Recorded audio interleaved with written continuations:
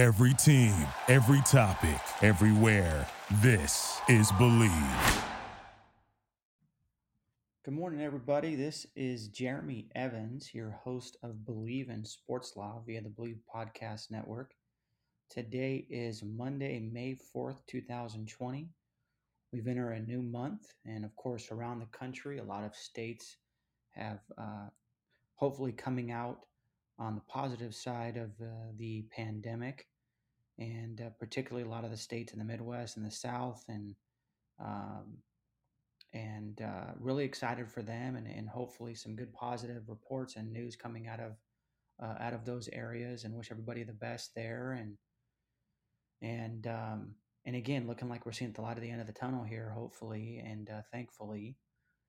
But we have a really exciting topic for our listeners today, and it's regarding the professional pathway program through the National Basketball Association. Now, you may be asking yourself, what is that program and why is Jeremy talking about it? But it seemed to me that it did not get enough fanfare and not enough news coverage, which maybe in some sense makes a lot of sense considering when the news broke a couple weeks ago. But I think I'd like to dive in to this and particularly sort of number one, start with what is the professional pathway program through the National Basketball Association? Why are they doing it? And what might it look like going forward? And some issues that we'll discuss throughout this week's show will be the NCAA, how that plays a role in the decision making here, the name, image, and likeness issue with regard to the California Fair Pay to Play Act and other legislation around the country, and then maybe more personally looking at it from the athlete standpoint of the idea of education and where this plays out going forward. And then, of course, to talk a little bit about some of the history with regard to the G League, and formerly known as the Development League or the D League, and some of the rules that the NBA and the NFL have with regard to developing prospects and what that looks like in comparison to other leagues. So, first of all, what is the Developmental League?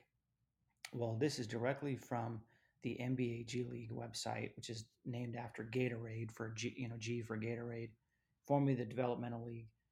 And I, for years, have been calling for the NBA and the NFL to develop serious and legitimate um, development leagues, like Major League Baseball, like the National Hockey League, like the camps and the various levels of professional sports with regard to Major League Soccer and some of the international leagues. And of course, the NBA has relied a lot on the NCAA for talent, but then also on international leagues, right? And drafting from there, more so by far, 90+% from the NCAA. And then, of course, the NFL doesn't have a developmental league. It strictly looks at the NCAA for its prospects. It's essentially its minor league system, admittedly by many professionals in the sport. And that's just what the program is currently, right? There's been talks about change and what that might look like, but that's pretty much where we're at with that.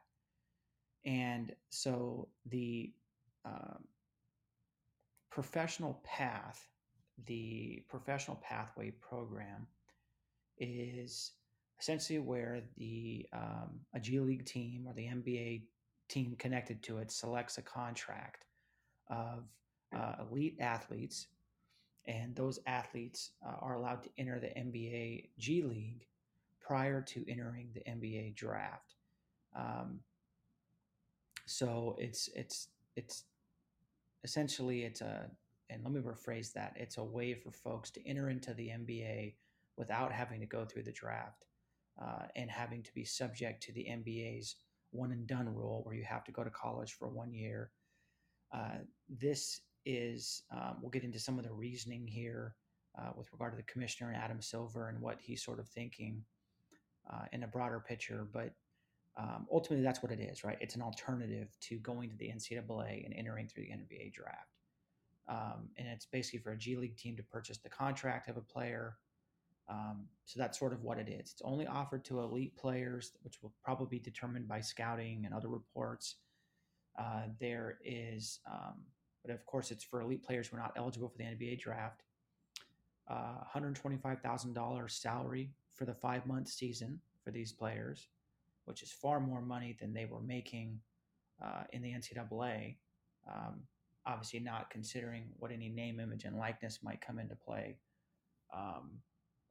But definitely some additional funds there, and that's definitely $125,000 for 5 months is definitely more than even the most expensive college tuition, which is closer to $100,000, let's say, for a bigger private school, particularly in California, for 4 years. So this is this is good money. And it's accompanied by year-long opportunities for on and off the court professional development. And this will be available for the 2019-2020 NBA G League season. So this is actually led by Allison Feaster, who's a 10-year WNBA veteran, and then also Rod Strickland, who is a 17-year NBA veteran, and that is directly from the NBA G League's website. So this is a significant departure, and a great one, I would add, from your typical pathway where high school athletes had to go through NCAA to get drafted, unless they went overseas, like one of the Ball brothers did, right? And so again, sort of looking at that, this is a fantastic, I think, opportunity, and I think a move in the right direction. And as NBA G League president Malcolm Turner said, he was quoted as saying, "Select contracts are an answer to the basketball community's call for additional development options for elite players before they're eligible for the NBA." So I think this is terrific. And again, that's directly from the G League's website. Now, what alerted me to this was a very fine author and a good person named Corey Left with a blog called John Wall Street. Great blog. Definitely encourage you to subscribe to it. It's actually a subsidiary of Sports Illustrated. I think it's great. There's a great article on this. And really sort of what this comes out of is there's a prospect who is the number one prospect in ESPN's 2020 Top 100. And his name is Jalen Green. And 6'5", 200 plus pound, absolute stud that they're looking at bringing him into this program. And of course, this also helps to alleviate maybe some of these players going to play in Australia, that sort of thing. So again, it's just another pathway, but I think it's terrific, and I think it's a step in the right direction. And we'll sort of see how this plays. And of course, this is one of those funny things where you have a situation that sometimes you have athletes who essentially have more followers than some of the pros on Instagram or whatever it might be, which gets into the whole name, image, and likeness thing. But I think, again, this is an opportunity for folks to develop, and we'll see how that goes. So that's sort of the beginning part of the show. That's what the Professional Pathway to program is. And before we move on, we will take a quick commercial break. Being Home with Hunker is a podcast where we visit with designers, artists, and creatives in the spaces that express and shape their identities, their homes. If you love design and decor, if you're curious about how people live, or if you've been transitioning or transforming your own home, you'll love these honest conversations. Join us weekly at Being Home with Hunker. Visit hunker.com/podcast, where you can find, subscribe, and listen to the show. All right, folks, we are back, and we are talking about the NBA's Professional Pathway Program. I don't know if they want to call that PPP or Triple P for short, but essentially the Professional Pathway Program to the NBA G League, named after Gatorade, and particularly a prospect named Jalen Green, who's an absolute stud. and who's played in all kind of prep ball and all sort at the top of all sorts of lists in terms of his talent, and the sort of consensus number one prospect heading into the 2021 NBA draft. This is a great way to allow professional athletes to avoid, or sorry, student athletes coming out of high school to avoid going to the NCAA to become professional athletes earlier and get paid $125,000 a year. So again, this would be for elite athletes. I'm sure there's going to be a lot of competition here, and we'll see how this develops. But sort of we've explained what the program was in the first part of the show. Now I kind of want to get into, sort of what this looks like going forward. I had actually written an article in the LA Lawyer magazine talking about the Fair Pay to Play Act. And this is getting into the why. Why is this professional pathway program now being put out there? The G League's always been there, right? It was the D League before that. But this is significant because three things happened. One was that the NCAA agreed to allow for name, image, and likeness. You had California lead the way with, which preceded the NCAA's decision, led the way with the California Fair Pay to Play Act, which I wrote about in the LA Lawyer magazine, which you can check out.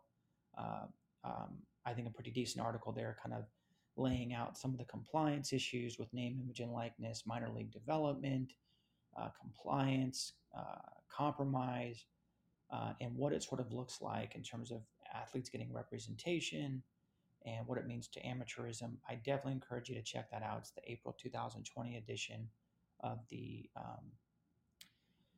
Los Angeles Lawyer magazine, which is the official magazine for the Los Angeles County Bar Association.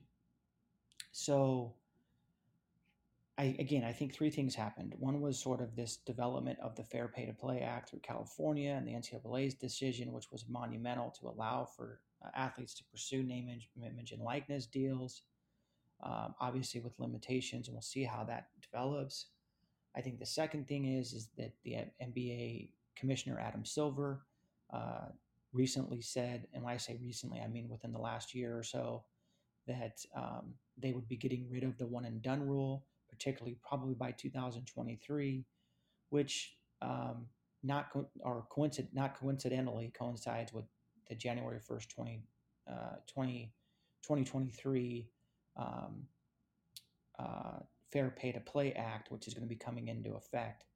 So, and the idea from Commissioner Silver was that they were going to get rid of the one and done rule.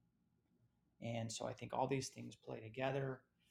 And I think more importantly, I think there had been some growing pressure on the NBA to really put some time and effort into developing the development league. And I think that was clear from Mr. Butler, the president of the NBA G League, who made the comment about the growing pressure for growing a legitimate development league. And I think this is terrific. I highly applaud them.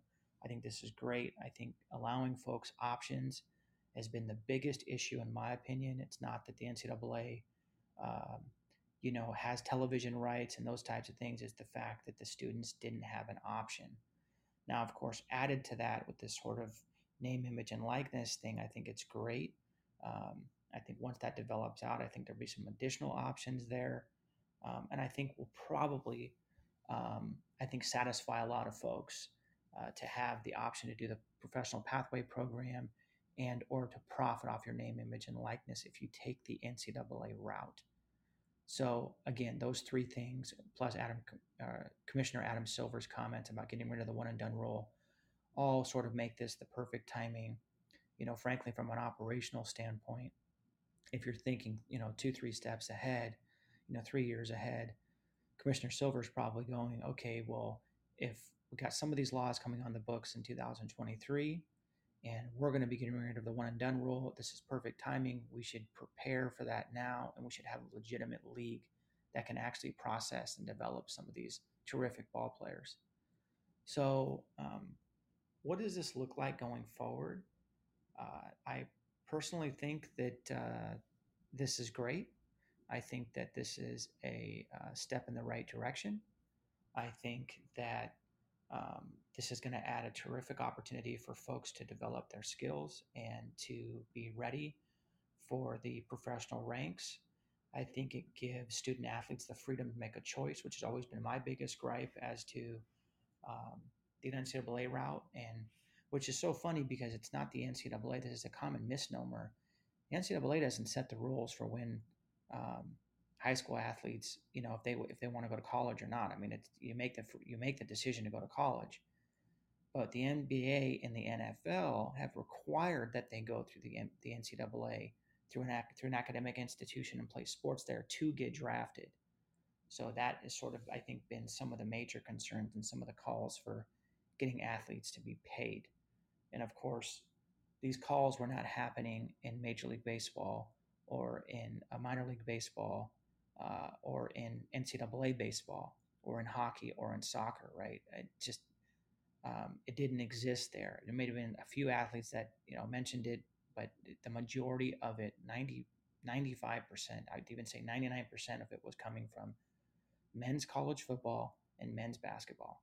And so now that this additional option is ready through the Professional Pathway Program, I think it will be interesting going forward, seeing where and who gets selected, how they get selected, and but $125,000 a year is good money, and especially for an 17, 18, 19-year-old, and I mean, good money for anybody, but it's great money, and I think it's an additional option. It's that additional freedom. I think the liberty to choose, I think, is important. So, folks, that's what we have this week for this week's show. This was episode 18. Again, I'm your host, Jeremy Evans of Believe in Sports Law via the Believe Podcast Network. Hope that you and your family and your friends are doing well. Hope that you guys are getting out there active, and hopefully that some of these government restrictions have been lifted and that everybody is safe and sound, and look forward to being back with you all next week. Thank you. Thank you for listening to Believe. You can show support to your host by subscribing to the show and giving us a 5-star rating on your preferred platform.